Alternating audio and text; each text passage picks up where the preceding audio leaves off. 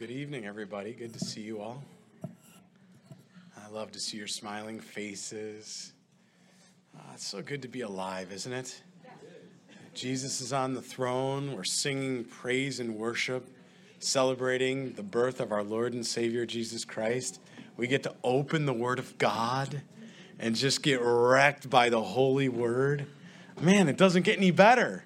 Other than being with Jesus right now in heaven, that's it. This is awesome. Open your Bibles, please, to 2 Kings chapter 5. 2 Kings chapter 5.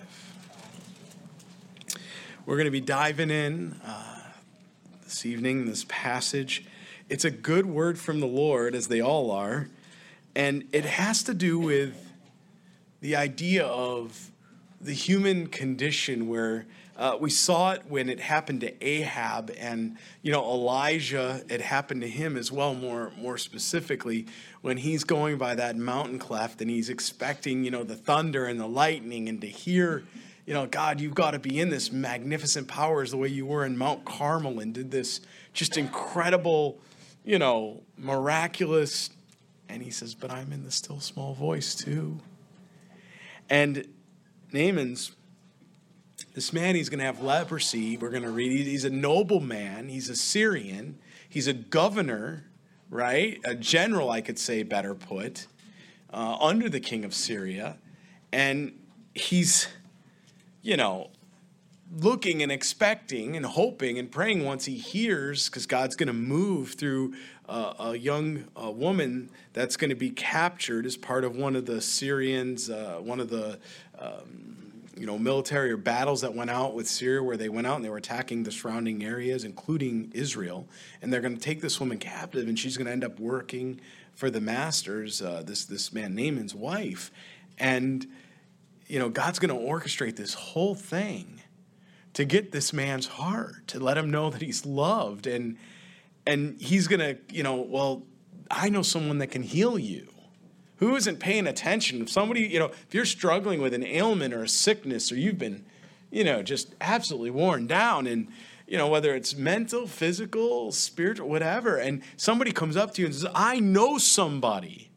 You're like, I'm going now. Just tell me how to get there, right?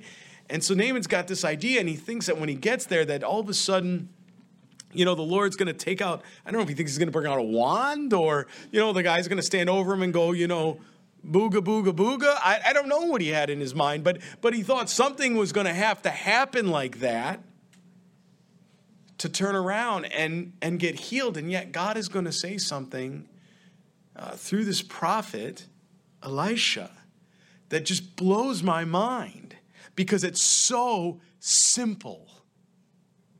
And he says, what you need is, you don't need your health. You need to be cleansed. You need to be washed. My Bible tells me somebody else who said that. My Lord and Savior, Jesus Christ. As a beautiful picture, a typology, a beautiful picture of the salvation of Christ that he does in the heart of a man and a woman.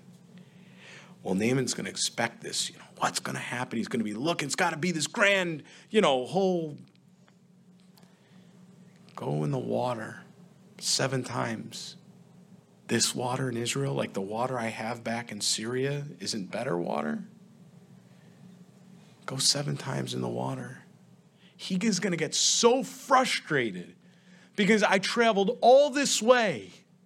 I came all this way. I've gone through, I'm in another, to this man that can heal me. And the man doesn't even come out and see me. And all he says is, go down and take a dip in the water, and you'll be cleansed. You know what it is? It's too good to be true. It seems so simple that it's too good to be true, friends, doesn't it? And isn't that exactly what Jesus Christ said? And people today reject Jesus, and they replace it. If you told them they had to march 1,000 miles up a hill, both directions, they'd sign up and say, okay. But you tell them you have a Lord and Savior who died for you so that you could be forgiven. And it just wrecks them. It's too simple. It can't be just one way. It can't just be a narrow way. Well, that's the message tonight. In our lives, we often look and want to mount and create these things around us because God has often given us the simple answer. But we're always looking for the more difficult route. Father, I pray here tonight, Lord, as a people that has been set free by your blood, that we would lay down our yoke and pick your yoke up, the yoke that you've crafted for us. That our burdens, Lord, your burdens light, the rest and peace that we've longed for our whole lives, Lord, we would receive here tonight. Lord, we need a good word of encouragement. And so does the whole world. And you've given us your beloved gospel to just remind us how loved we are and how safe we are in your arms. Lord, be glorified, be magnified, and anoint your word tonight. That we would be a people set free, with hearts set free, minds set free, cleansed and healed by you, our Lord and Savior. We pray, Jesus, we believe. No matter how simple it seems, we believe. And we declare this in your mighty name, Jesus Christ. And all God's people pray. Amen. Amen. Amen, everyone. Amen. Chapter 5 of 2 Kings, we're going to be looking at verse 1. A beautiful, again, picture of salvation here. Just think of that in the back of your mind as we go through this. Now, Naaman, a commander of the army of the king of Syria, general, was a great and honorable man in the eyes of his master, because by him the Lord had given victory to Syria. If we knew nothing else so far about this man, he's accomplished. He's a commander. He's been put in charge of other men. He's honorable. He's obviously brave. He's in this army, this military. He has a legacy that you and I can read about here. We're also going to read he has a disease. We call that Hansen's disease today. But our Bible calls it leprosy. And with all the modern medicine we have today, there's still over 5 million people or more in the United States. There's 5,000, but worldwide, 5 million or more people that are still dealing with leprosy today. Hansen's disease. Most people think it's gone, but it's in 96 countries. I just looked up this data today to see what the recent statistics were. And in Scripture, leprosy always points or is endemic of sin. As a matter of fact, in the Old Testament, as we've been reading, if someone was leprous and they were a Jew, they were to go outside, right? They were not allowed to be in the area of the camp. They were to go outside the camp until they had gone to the priest, and the priest said, because they didn't have a cure for leprosy. There was no way to cure the disease. There was really no way to heal that disease. Today, we have some more medicine. It's a prescription of like 3 different antibiotics at once. And it's a 6-month to 12-month regimen on average. And even then, many times, it will reoccur and come back. So people today still say we don't truly have what we would say a cure. You may put it into remission, or you may, keep the bacteria from continuing to evolve, if I can say it that way. And yet this man is serving in a public position in the Syrian army. And it's striking because he was, as it says here, a mighty man of valor, but a leper. God bless you. It says, but, we read here, it says, but a leper. Do you realize that every 2 minutes on this planet Earth, somebody is diagnosed with leprosy? Every 2 minutes. And the Syrians had gone out on raids, and he had brought back captive a young girl. So apparently the Syrians were raiding the surrounding countries like that, and they even happened to raid Israel. And they bring back this captive girl from Israel. Now, just another word on leprosy, when I was thinking about it here, and as we read in Scripture, we know that, and I was kind of saying this earlier, there is no real cure, if you can say. You might put it in remit. It kind of reminded me of like the sacrifices that we read about in the Old Covenant, in the Old Testament. There were sacrifices that you could make, and what were they to do? They were to be a covering. Kind of like, you cover it. But did they ever really remove it? It's kind of like putting it in a remission. But you never actually removed the sin from the account. It was just covered. That's what we read in Scripture.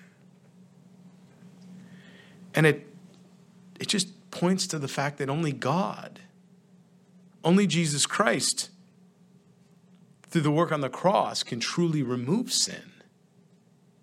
Leprosy being a type for sin. Only Jesus Christ restores. No man can cure this disease, but God. Just like no man can cure the spiritual condition of the soul, but God. So he's lived this life. I mean, just think about what that's been like. I mean, the king obviously allowed him to continue to serve as a commander in the army there, in this military. Most other places and countries where it says you're diseased, you're out, they let him serve because of his character, because of his legacy. He's a mighty man of valor. But he's got this leprosy. I bet you if you went up to him and said, look, Naaman, you can have anything. All the money, all the what? He'd turn it all in just to be healed. Just like any one of us, right? If there was a disease or something, we'd turn it all. We don't care about the money we just want healing, don't we?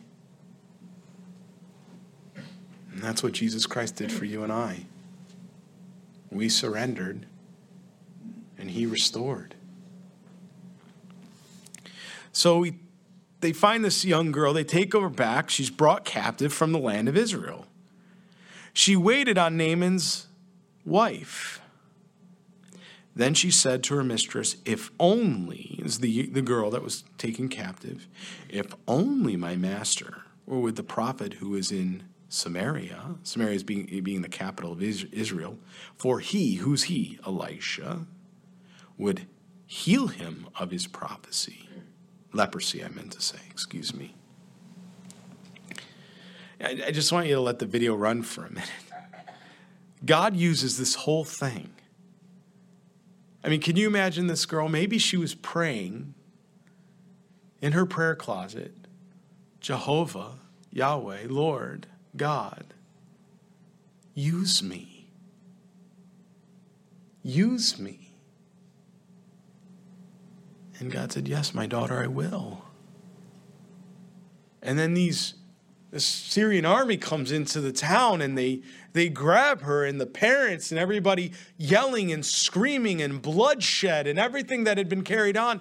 And this young girl is taken captive, brought to another area, another country, a surrounding country, Syria, brought into a stranger's home and told to be a servant to this man's wife, Naaman's wife.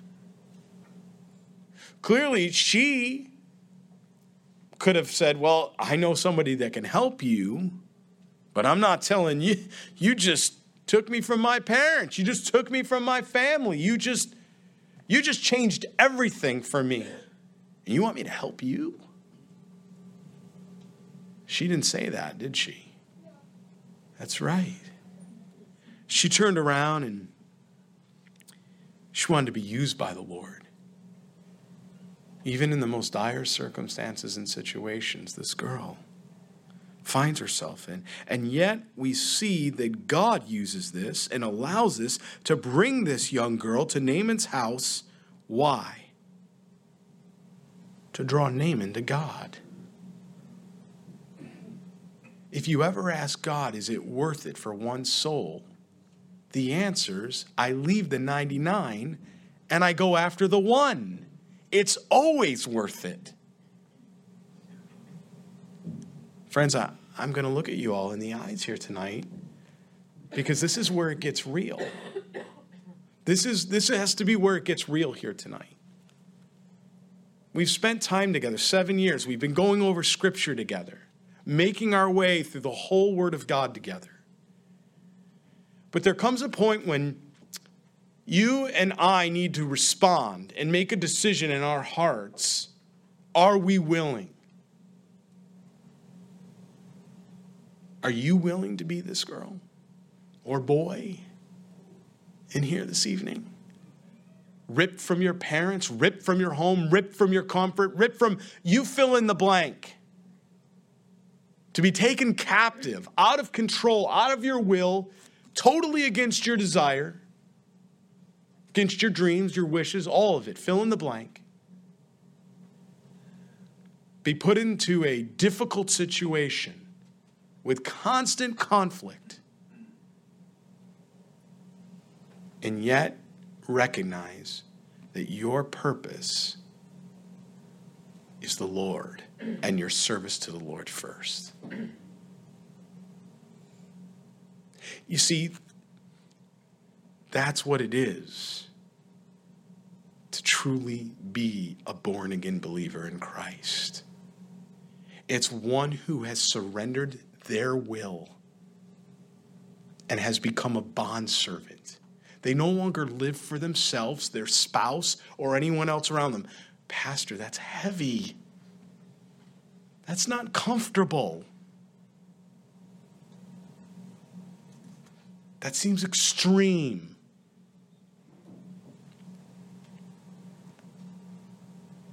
Yeah, so was it when Jesus went to the cross.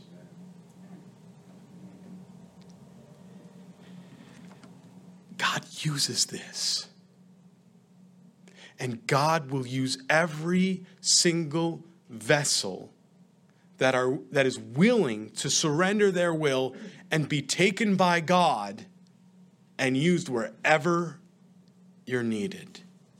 But God is a gentleman, and he never forces himself upon anyone. In this situation, I'm sure this girl in her heart, and we'll meet her in heaven one day, I'm sure she would say this was not ideal.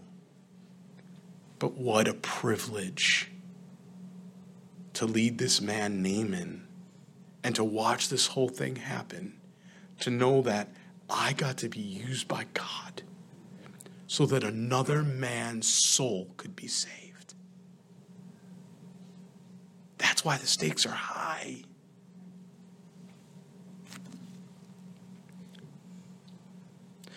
So she shares this and says, he would heal him of the leprosy. And you don't think Naaman's going to go, what? What? Say that again? I heard you. What? Verse 4, and Naaman went in and told his master, saying, thus and thus said the girl who was from the land of Israel. What he's saying is he went into the king. The king is his master, Naaman. And he's going to have this conversation with the king. And he's going to say, king, because after all, he's a general. He's like third or fourth in command. He's right up there at the top. He says, I just found someone that told me that there's this man in this other land, and he can heal me of this leprosy that nobody else can heal me of, that nobody else can cleanse me of. In verse 5, the king of Syria said, go now, and I will send a letter to the king of Israel. I'll even give you papers. So he departed and took with him 10 talents of silver, 6,000 shekels of gold, 10 changes of clothing. Look, one change of clothing was a big deal. This is an incredible amount of money and wealth. He's bringing them. You know why he's bringing them? For a payment of service. Because when their service is rendered, most people expect what? A payment for the services rendered. That also is going to be a lesson here this evening in the Word of God. A man of God doesn't touch something like that if it's a distraction. We're going to see Elisha talk about that here in a minute. But this great wealth. And then he brought the letter to the king of Israel, which said, now be advised, when this letter comes to you, that I have sent Naaman my servant to you, that you may heal him of his leprosy. Can you imagine the king? He's getting this letter. Wait a minute. I'm going to do what? I can't heal this guy, right? I can't heal this guy. We're talking about, Joram right there. This guy can't even get out of his own way, let alone I'm going to heal this man. He clearly says this is a setup. This he's sending me this letter. He knows I can't heal him. He can't heal so what's going to happen? Well, you can't do that. We're going to war. So that's where Joram, he's worried about his own neck. He's not even for one moment compassionate to this other man that's coming to him with such need. This disease of leprosy, Hansen's. He's just like, why are you bothering me? Do we respond that way? When somebody comes to us with need or how do we respond in a ministry opportunity? Somebody comes to us and says, here's an opportunity to bless other people, to serve other people. Are we the first to balk? That's a lot of work. Boy, we look like Jorams. And it happened when the king of Israel read this letter that he tore his clothes, almost like he's mourning. Not for the man, for himself. Am I God? Even he recognizes that. To kill and to make alive? That this man sends a man for me to heal him of his leprosy? Therefore, please consider and see how he seeks a quarrel with me. He says, something's up. He says, nobody can heal leprosy. Everybody knew that in those days. There was no way to heal leprosy. No man could do that. What this man was asking, what this king was asking, the king of Syria asking to the king of Israel, nobody can do that. Why would you ever send me such a letter making such a request?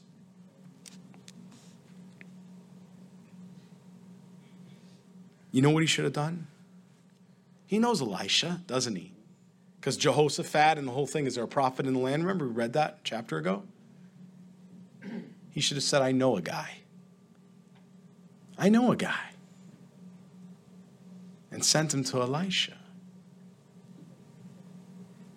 But he's not interested in helping. He's interested in preserving his own neck. The king of Israel. So it was when Elisha, the man of God, heard that the king of Israel had torn his clothes, that he sent to the king saying, why have you torn your clothes?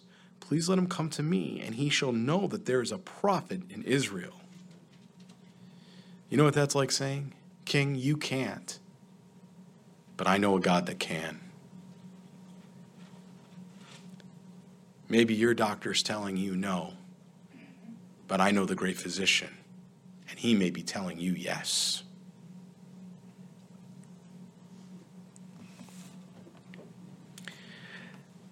Why is Elisha doing this?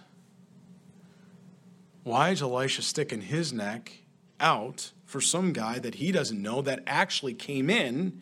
And if we're being accurate here, this man, this commander, this general, just wasn't too long ago, came in and caused war and havoc and took one of the girls captive from his very nation. We almost have a Jonah situation on our hands. You want me to go to Nineveh and help those people? Not realizing that the Assyrians one day, and by the way, because of that grace of the Lord, they did repent Nineveh, right? Which is Assyria. And because of that, there was 200 to 300 years before Assyria eventually does come and invade Israel and because of the judgment. What if Jonah didn't go? What if they didn't repent? That judgment might have been brought imminently upon Jonah's generation. You see, we don't know what God's always doing. We can't presume upon God. this prophet isn't doing that. You know what he's doing, Elisha? He says, I'll do it. And you know why I'm going to do it? So he knows the real, true God. That's the purpose for the healing here. That this man will come and know the one true God. Then Naaman went with his horses and his chariots, and he stood at the door of Elisha's house. So can you imagine this, the whole pomp and circumstance going on with this? You know, Elisha, a simple man here. You know, he's basically in probably this very simple house or hut or whatever you want to call it. And here comes this commander, this general, with all the horses and the chariots and the entourage. And he's coming right up to the front door of this very, very humble home, Elisha's house. And so Elisha, knowing that there's this very important man at the door, says, I got to get ready. I got to do my hair. I got to find my best clothes. I got to look the part, be the part, fake it till I make it, right? I mean, I got to be into this. No, you know what Elisha need to be doing? He need to be on his knees praying. And you know what he turned around and did? He says, Gehazi, go out and meet him. Elisha's not impressed. He's not impressed with all the pomp and circumstance, all the things that most people in the world, oh my, look at the wealth, look at all the, wow, look at you do what? What's your job? You know who? You're connected to this, that, and the other. All these things that the world puts value on. Elisha doesn't put any value on any of that. I bet if it was one of the son of the prophets from the school of the prophets had come to Elisha's house, he had been right out there. But for this man, I want to help him, but I'm needed in prayer right now. What's Naaman thinking? Here I am, I get to the house. Where's the master of the house? Where's this prophet? I came all this way, I traveled. You don't know that I'm the commander of the Syrian army? I could wipe out Israel right now. I have it in my power to go back to the king, and I can destroy your nation. I just took a girl captive. I have the power within my ability. That's what he's thinking, Naaman. I can do this. I'm third and fourth in command. I'm a general of the army.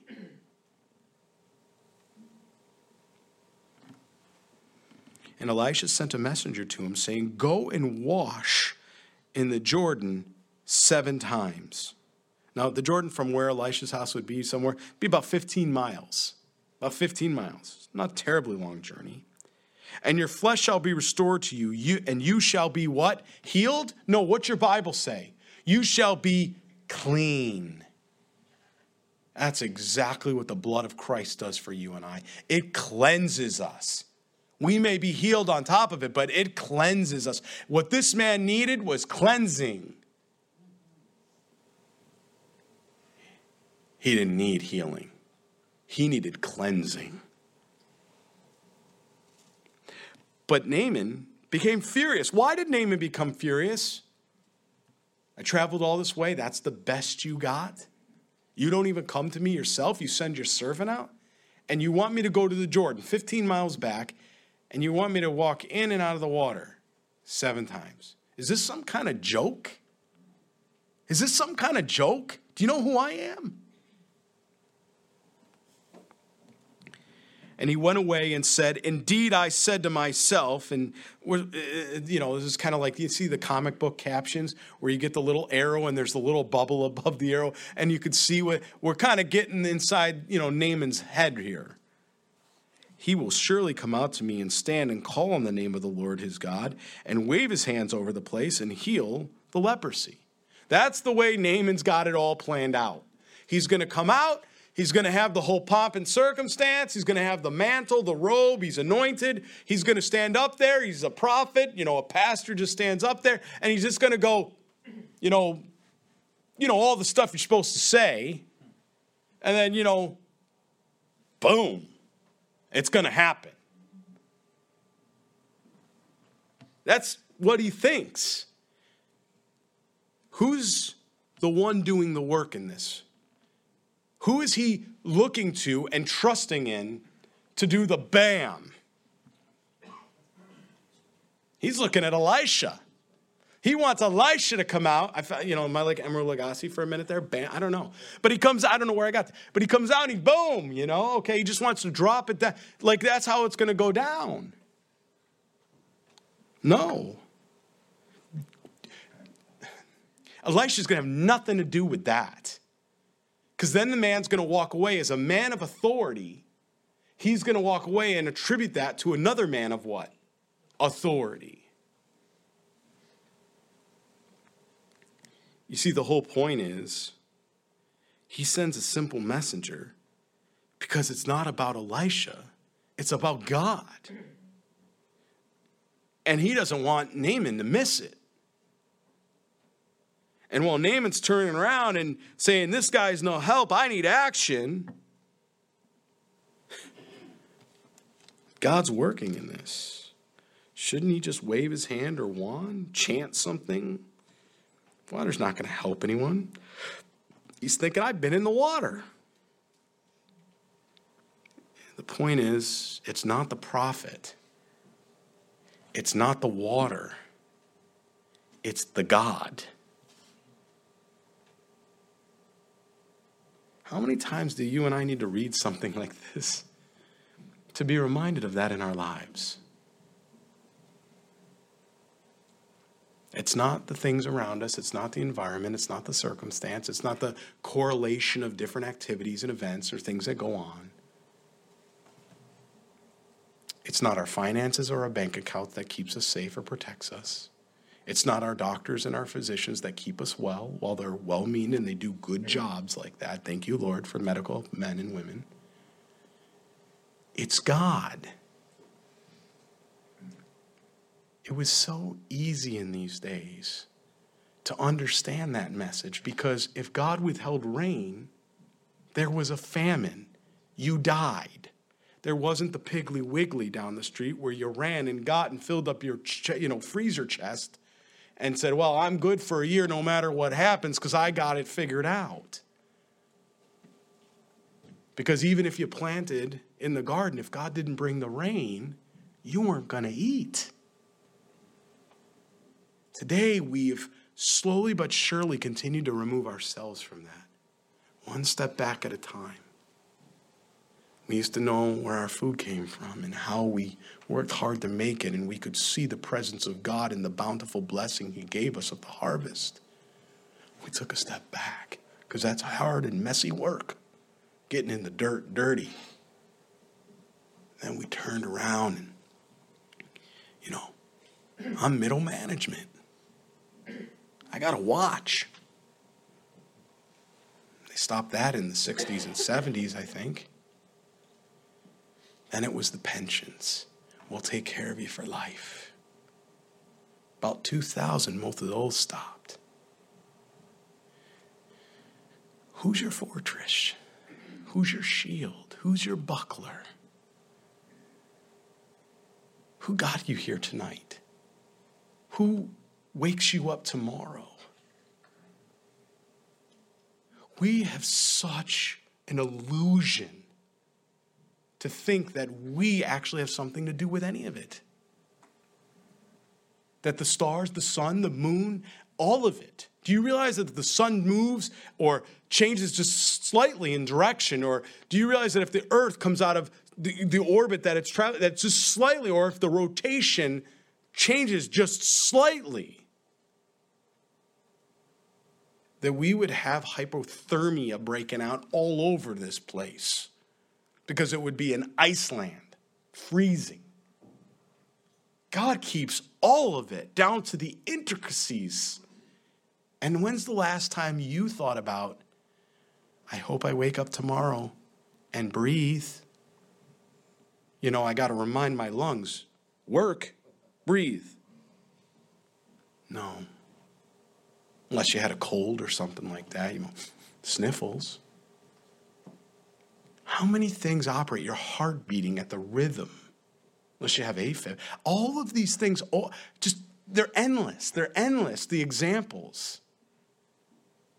But God has been protecting and caring for you and I since the day we were in our mother's womb, even when we couldn't tell our mothers what to eat or not eat. It's time we just acknowledge God.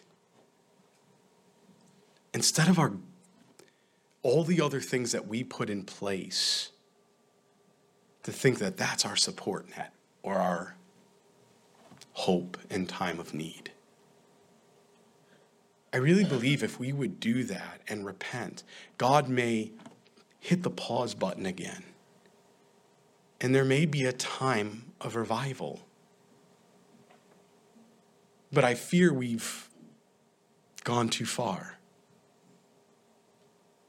Humans, the human condition. But I'm not God.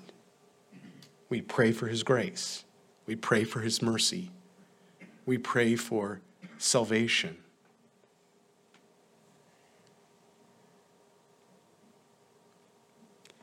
Naaman's furious. Are not Abana, verse 12, and Pharpar, the rivers in Damascus, better than all the waters of Israel? I came here because I got to go in your water? My water isn't good enough? Could I not wash in them and be clean? Naaman's not getting it, is he?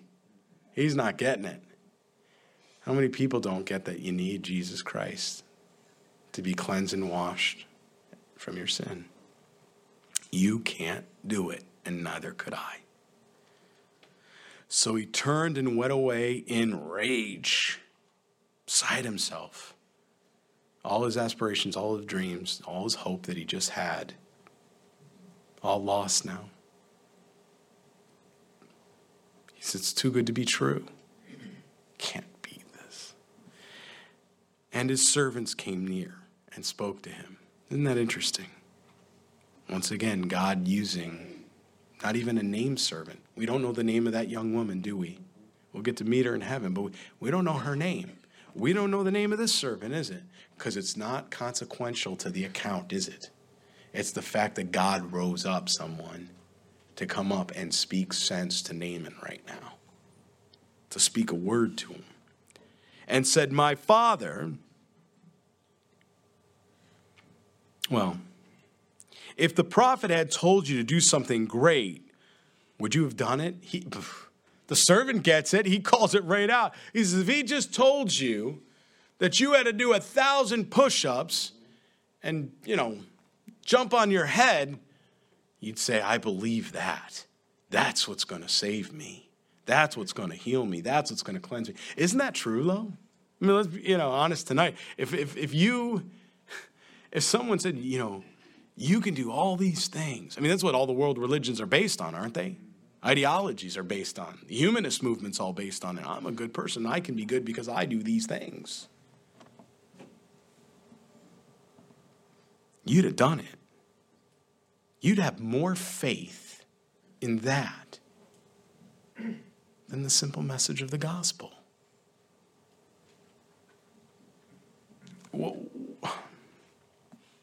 How much more then when he says, do you wash and be clean?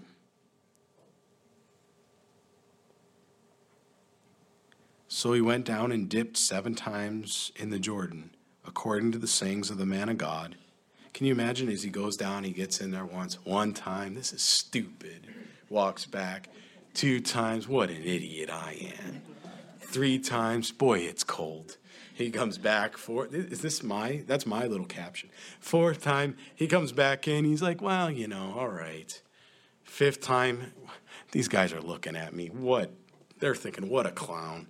6th time, all right, now. 7 times, and he's probably looking at the servant. Are you happy now? I'm about to do this. And I goes down to 7th time, he comes up, and all of a sudden, he's cleansed.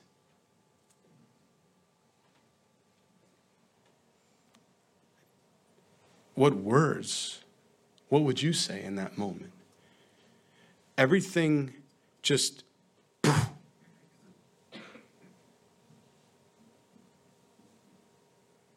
we see this sometimes today when the Lord somebody gets a cancer diagnosis, or they get a diagnosis of some kind, a liver or a heart or an organ failure, or something, and you need a new one, or it's not going to take, or these things, and they get these dire,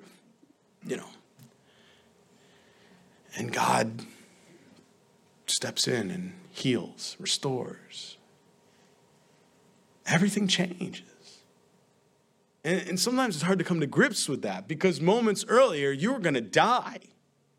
And there's nothing and no one, no matter how talented that physician is, no matter how many letters after his name or credentials he has, is going to save you. But God's not done with you yet. How do you reconcile that? I'm still here because God said so. See, if we all woke up every morning that way, we would be right focused. If we woke up every morning when our feet touched the ground and said, okay, Lord, if I'm here today, yes, it's certainly because I want to love my wife. I want to love my children. Yes. You want to love your husband, ladies. Absolutely. Singles, you want to love your friends, your widow. Fill in the blank.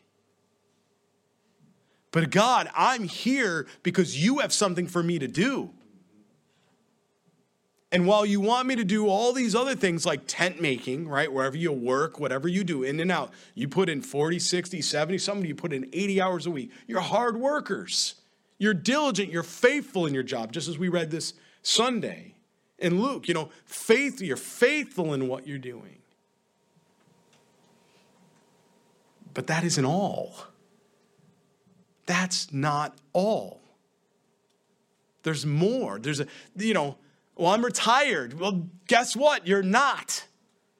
You think you're retired. You might have been retired from where you were tent making, but God is still not done with you. He has got you here because you are to do something. What that is, you need to seek the Lord.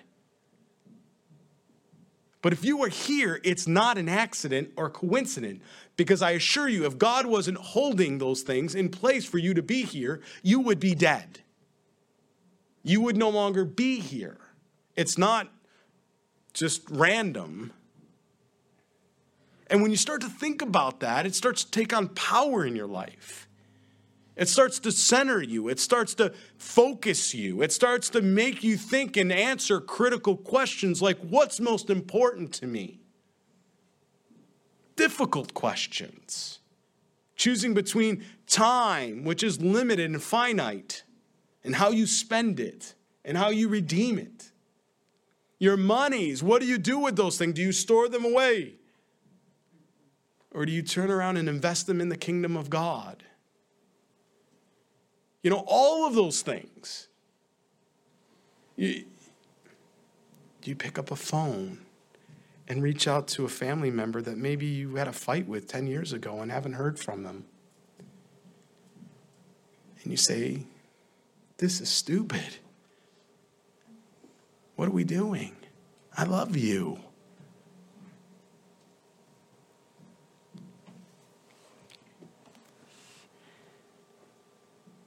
And his flesh was restored like the flesh of a little child. Those babies look good like that. With those clean skin, they smell good. Love those little cheeks. And he was clean. It seems so simple. It's too good to be true. There's no cure for leprosy.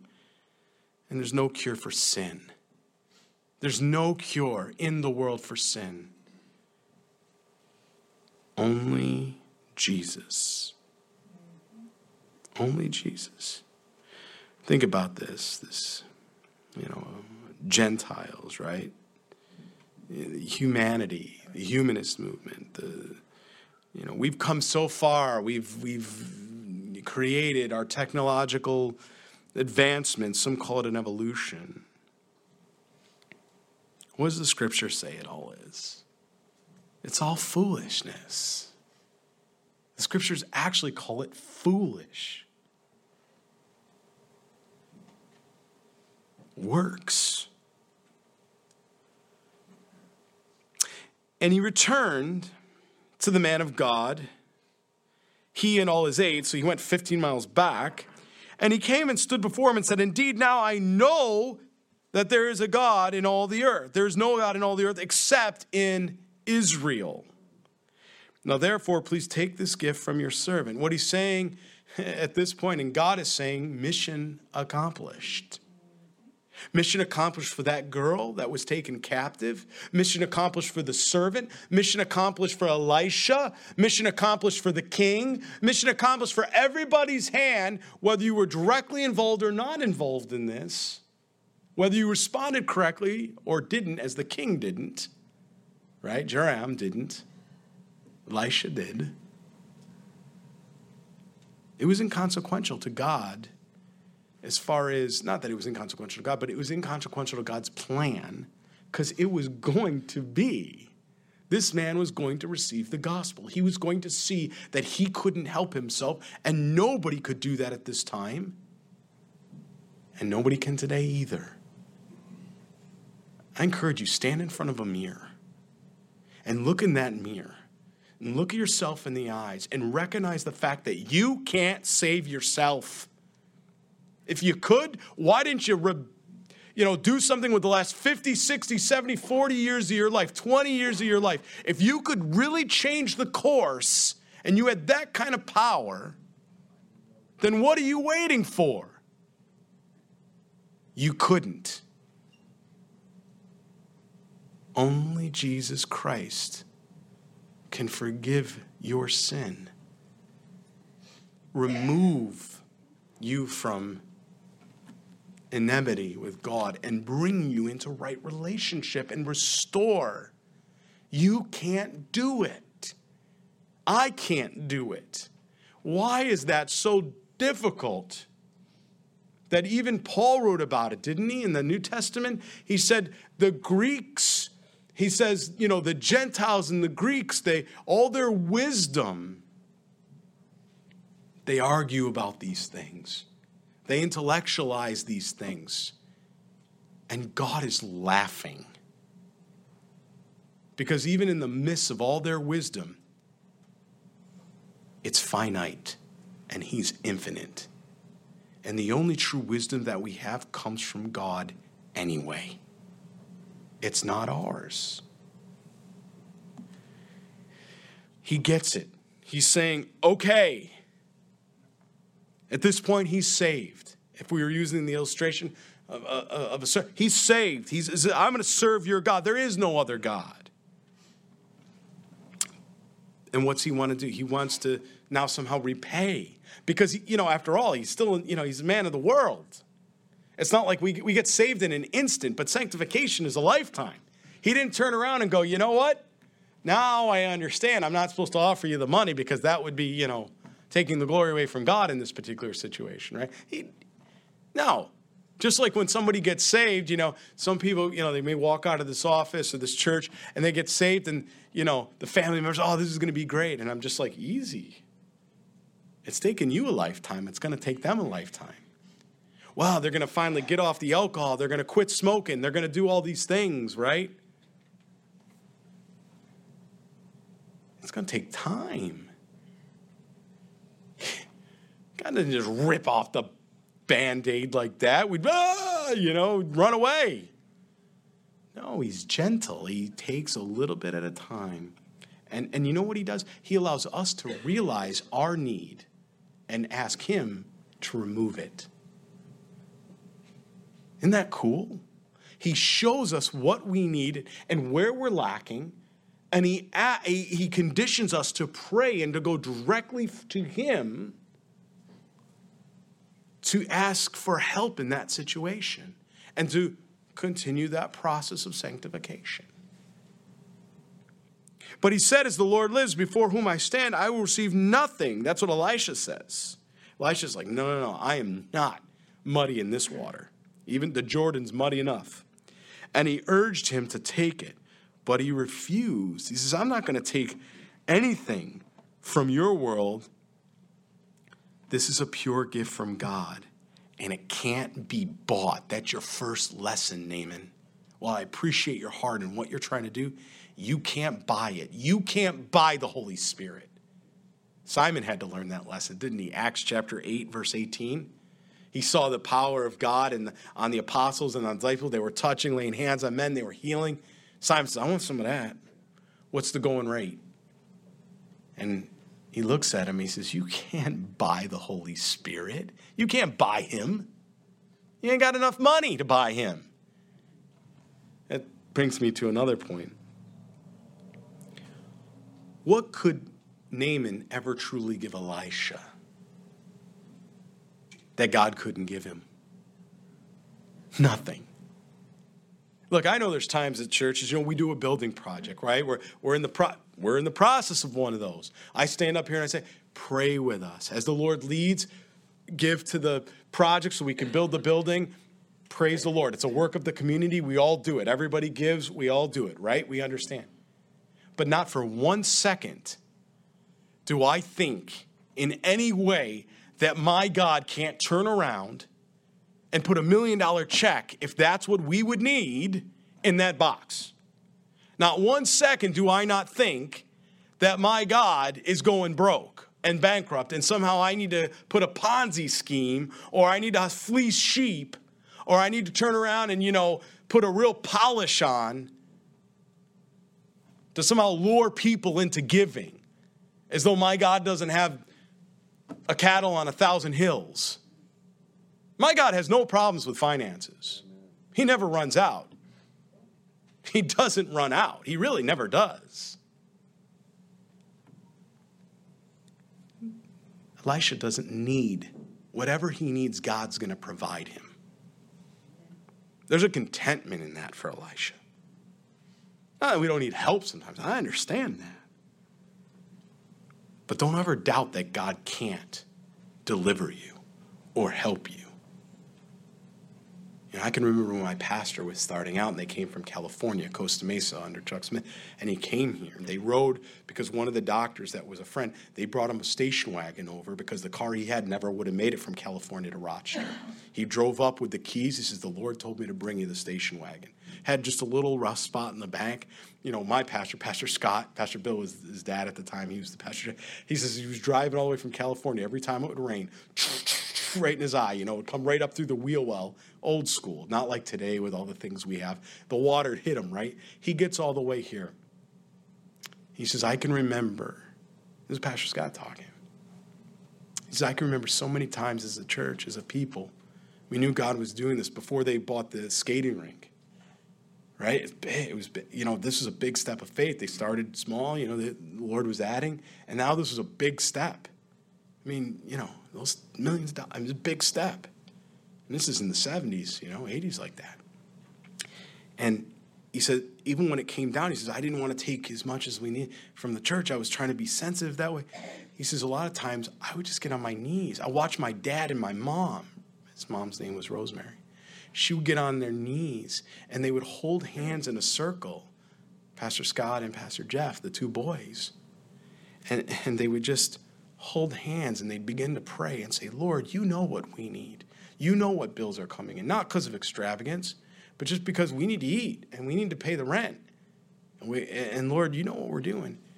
And he said there's not one time that he didn't have pray that prayer. Didn't never said a word to anybody, and nobody knew. The Holy Spirit knew. He says he'd go out sometimes to that mailbox. Not like again today where we have all the digital online give. They didn't have any of that. He'd go out to that mailbox, and there'd be like a $500 check in there or something. And somebody'd say, hey, Lord, just put it on my heart that you might have a need this week. That didn't happen all the time. That wasn't an all-the-time thing. But he says, that used to be so encouraging to me, to know that God was so intimately involved in all of my dealings and what was going on in my house, in the home, in the church, and everything. He says he knew what we needed. We didn't have to have a campaign. We didn't have to have a whole big... We just needed to go to our good Father who gives good gifts to his children. Gifts when they need, not always want. Elisha's not going to touch this. So Naaman said, then if not, please let your servant.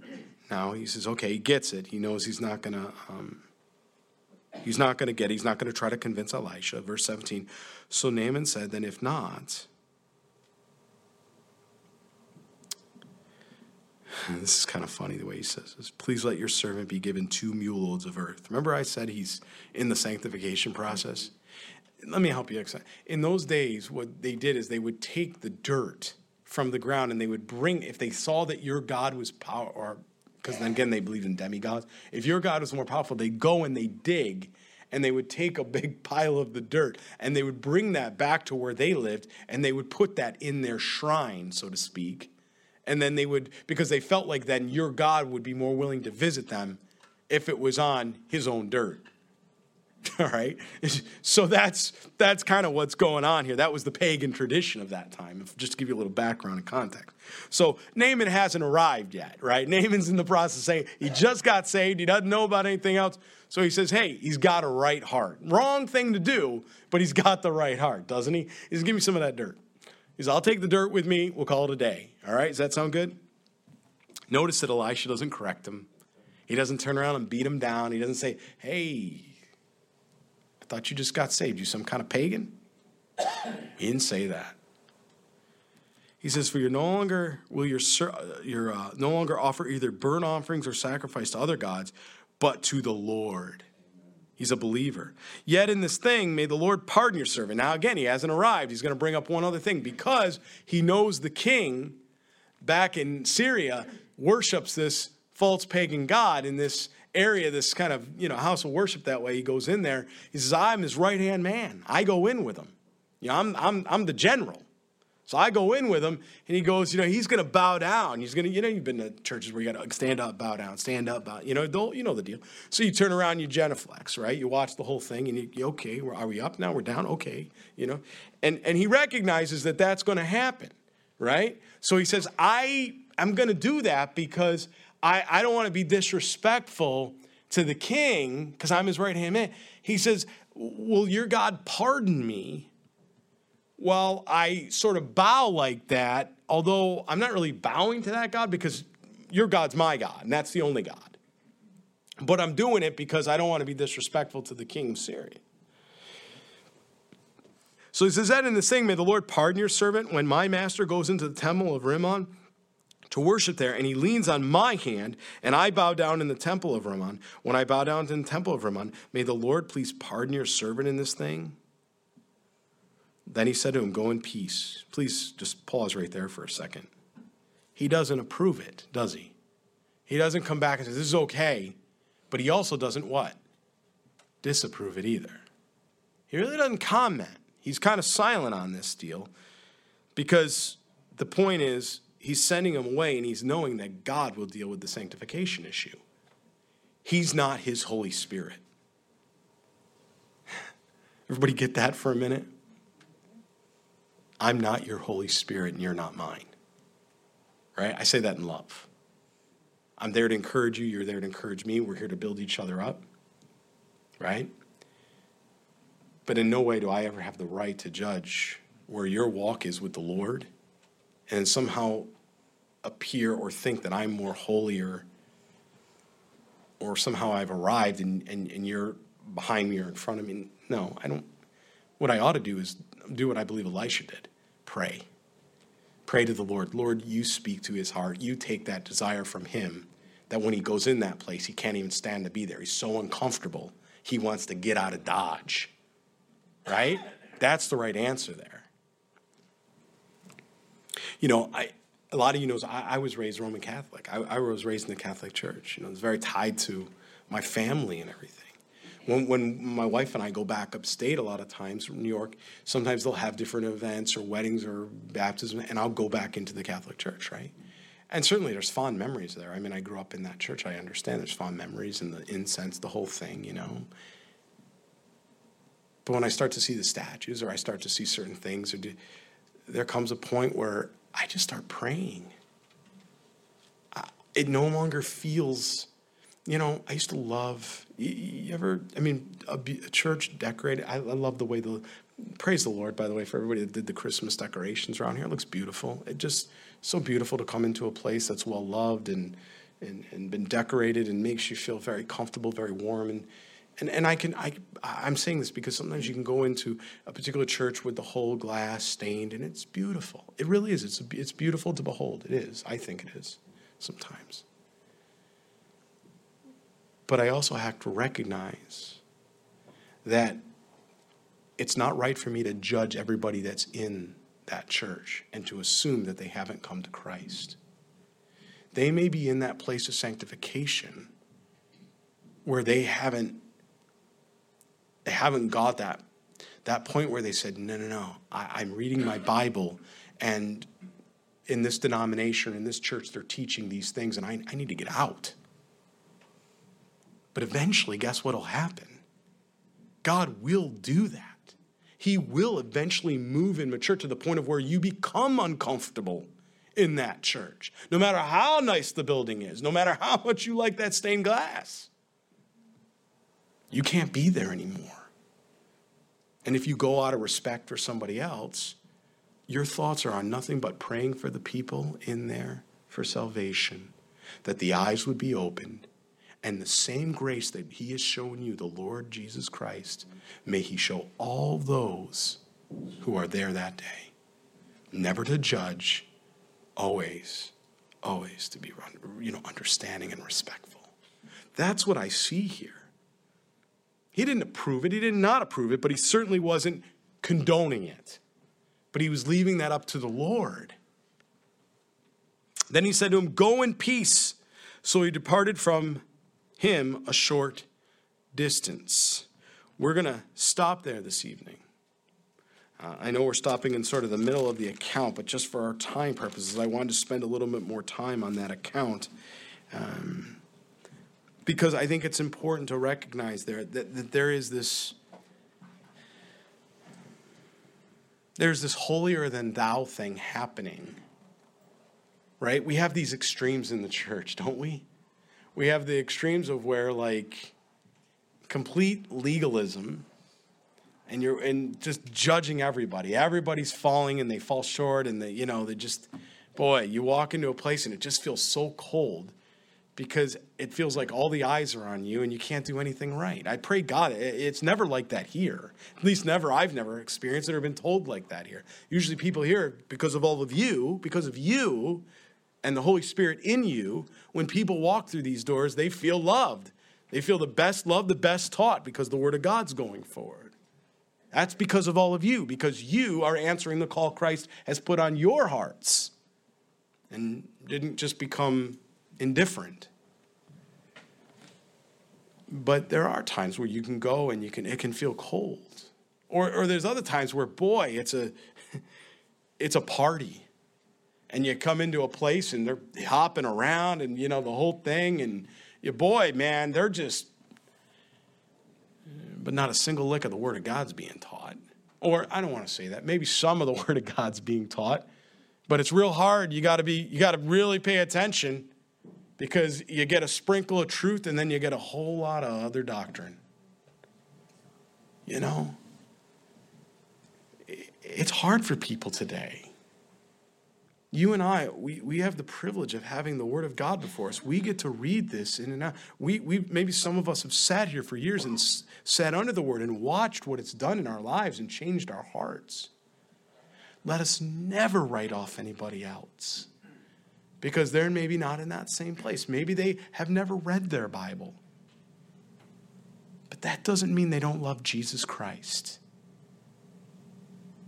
You be the one to be the living epistle that draws them. Like I said earlier at the beginning of my message for you this evening, the word of the Lord. Are you willing to be that woman? Are you willing to go into captivity? Are you willing to give up all your comforts, all your guarantees, all your assurances, all your desires to follow the Lord? Friends, if you can answer yes tonight, you're in a good place. You're in a good place in your heart. If you have any doubt, about that answer, seek the Lord. Ask him to remove that dross. Ask him to remove that fear and anxiety. Ask him to remove those things that are holding you back from experiencing the perfection and unlimited love and majesty of our Lord and Savior Jesus Christ. Because I promise you, when you surrender all, when you let it all go, when you begin to think of just how amazing our God is, you'll never be the same, and you'll never want it back. You'll never, ever want to go back. I never want to go back. I know what I've been saved out of. I know who I've been saved from. I don't want to go anywhere else but in the arms of my Lord and Savior, Jesus Christ. Will you stand with me? Musicians, will you come up? Let's take that to heart tonight. If there's sin in your life, repent and turn away. Don't become comfortable in your sin. It's not something you and I get to choose as far as God's desire and design for our lives. If you settled that and you're sitting here tonight and you're thinking, how can I get more involved?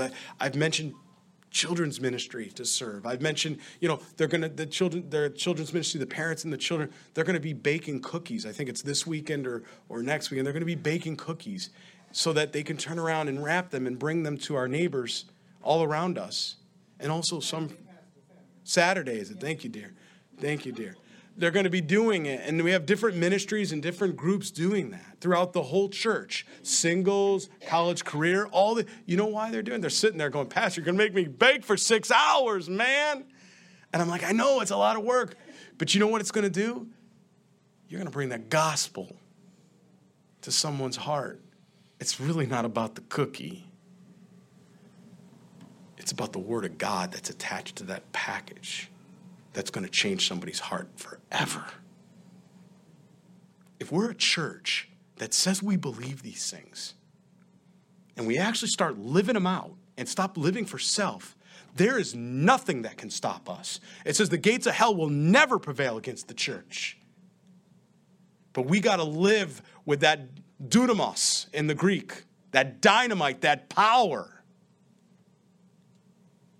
instead of living like we're holding on for the last moment. No, we're overcomers. Every one of you is an overcomer. Every one of you is blood bought by Jesus Christ. Every one of you has already been given victory. You need nothing else. You are complete in Christ. And you take that focus and that energy and you use it for the gospel of Jesus, for the kingdom of God. Let it consume every aspect of your life, your finances, your thoughts, your time, everything. And watch what he'll do. Father, Lord, you want to light that fire again in our hearts, Jesus. And Lord, all we want to do is sing about how amazing you are, how good you are, and worship you. For Lord, we're not afraid. Lord, we're not saddened or sorrowful right now. We're rejoicing, Lord, because of the good news of your gospel and your son, Jesus Christ, Father, that saved us. And I pray you save those children, Lord, in the children's ministry. I pray in the teen ministry, if there's anybody that doesn't know you, Lord, that today would be the day of salvation. I pray everybody that hears these on the airwaves, Lord, and the radio and the internet and all those online from home watching, Lord, I pray you do the miraculous. Don't ever let us be put on a shelf, Lord. There's nothing more that frightens me, God, than to be put on a shelf. Please, Jesus, endow us from on high, Lord. We love you, Jesus Christ. Receive our worship now. We pray this in your mighty name, God, and all God's people declare, Amen.